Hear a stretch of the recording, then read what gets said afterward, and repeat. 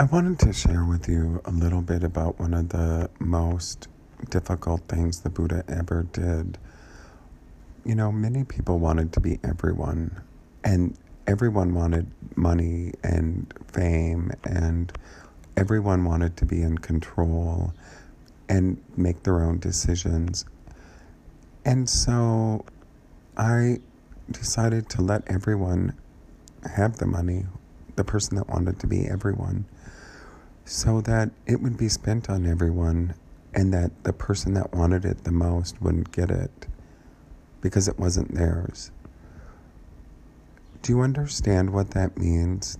That if you wanted to be everyone, you would be everyone, because in history, a lot of people came from you, and everyone would get the benefits of the things that you wanted while you would still have to work. And although many people weren't everyone, then you would understand that it would not go to anyone except for the person that already had it. So if you wanted to be the cartel and you thought the cartel meant low-level drug pushers, then you would miss out on the nauticus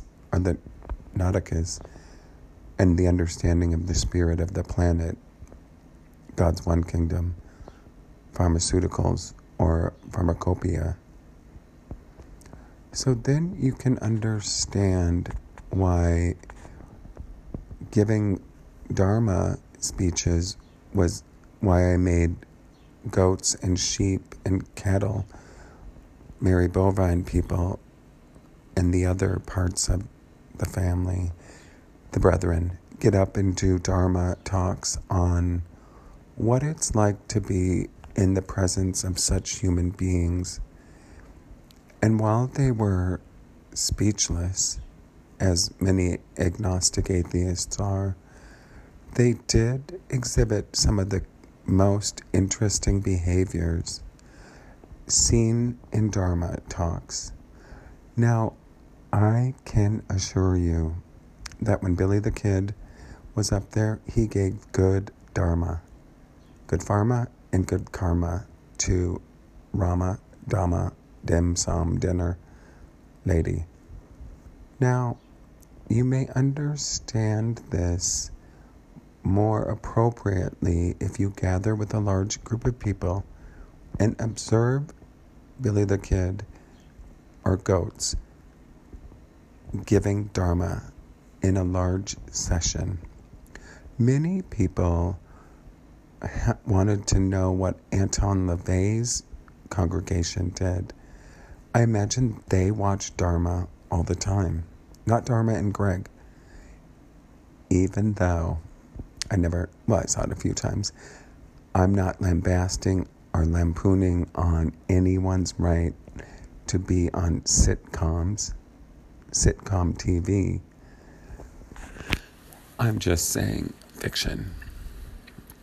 So if you've ever seen Dharma given by sheep, now sheep and woolly sheep and goats give different Dharma to the congregation. Woolly sheep and goats are different than hearing Dharma from Mary Bovine people. Now, Mary Bovine, one of the hardest working women in America, you may not know this, but Mary Bovine provides a lot of insight into the needs of American people. Flesh, milk, leather, and some other important nutrients that come from Mary Bovine's people as a way to make it into the one kingdom and pass on genetic information from their people so that human mammals with sentient can understand the plight of Mary Bovine's people. Now, bovines come in many different kinds and varieties. There might be heifers. Steers are on a different level than the heifers. There might be different names for cows. You might want to take a look at Mary Bovine's people and see the contributions of wealth and prosperity that Mary Bovine's people have brought to the American people, to the world in general, and to smiles everywhere across America during roast season, when you can have a roast or a steak, a hamburger, or wear sneakers made out of leather or pleather, or a combination of all of the above. On an organic planet, you would think that pleather would be replaced by real leather, hide from Mary Bovine people. And while it is advisable to be respectful, that if you're invited to somebody's house to partake in a meal provided by Mary Bovine, then it would be smart to accept such hospitality and grace. Otherwise, you may not be invited back to partake in the bounty of Mary Bovine people. The populace of the peoples of the people of the populace have spoken. I wanted to let you know that, some of the truths about nature and food being the building blocks of your life, and why over 1,000 years or longer we have been generating this perpetual need to cull the population. And it is in essence what you are made from. And in many ways, genomes and the ability to withstand some diseases or some pathogens in nature that are passed on and regulated by the consumption of meat byproducts and by meat. And by that I mean everything that has been life has passed and gone through the cycle of the planet. So it would be hard to believe that you could live on a planet that wasn't affected by the remains of the day. And if you take into account how many lives have lived and how many species, and that in the sense of living energy, that all are created equal as one planet, then you may come to understand that there are more forces at work than just simple begging the spirit or being in love with the spirit.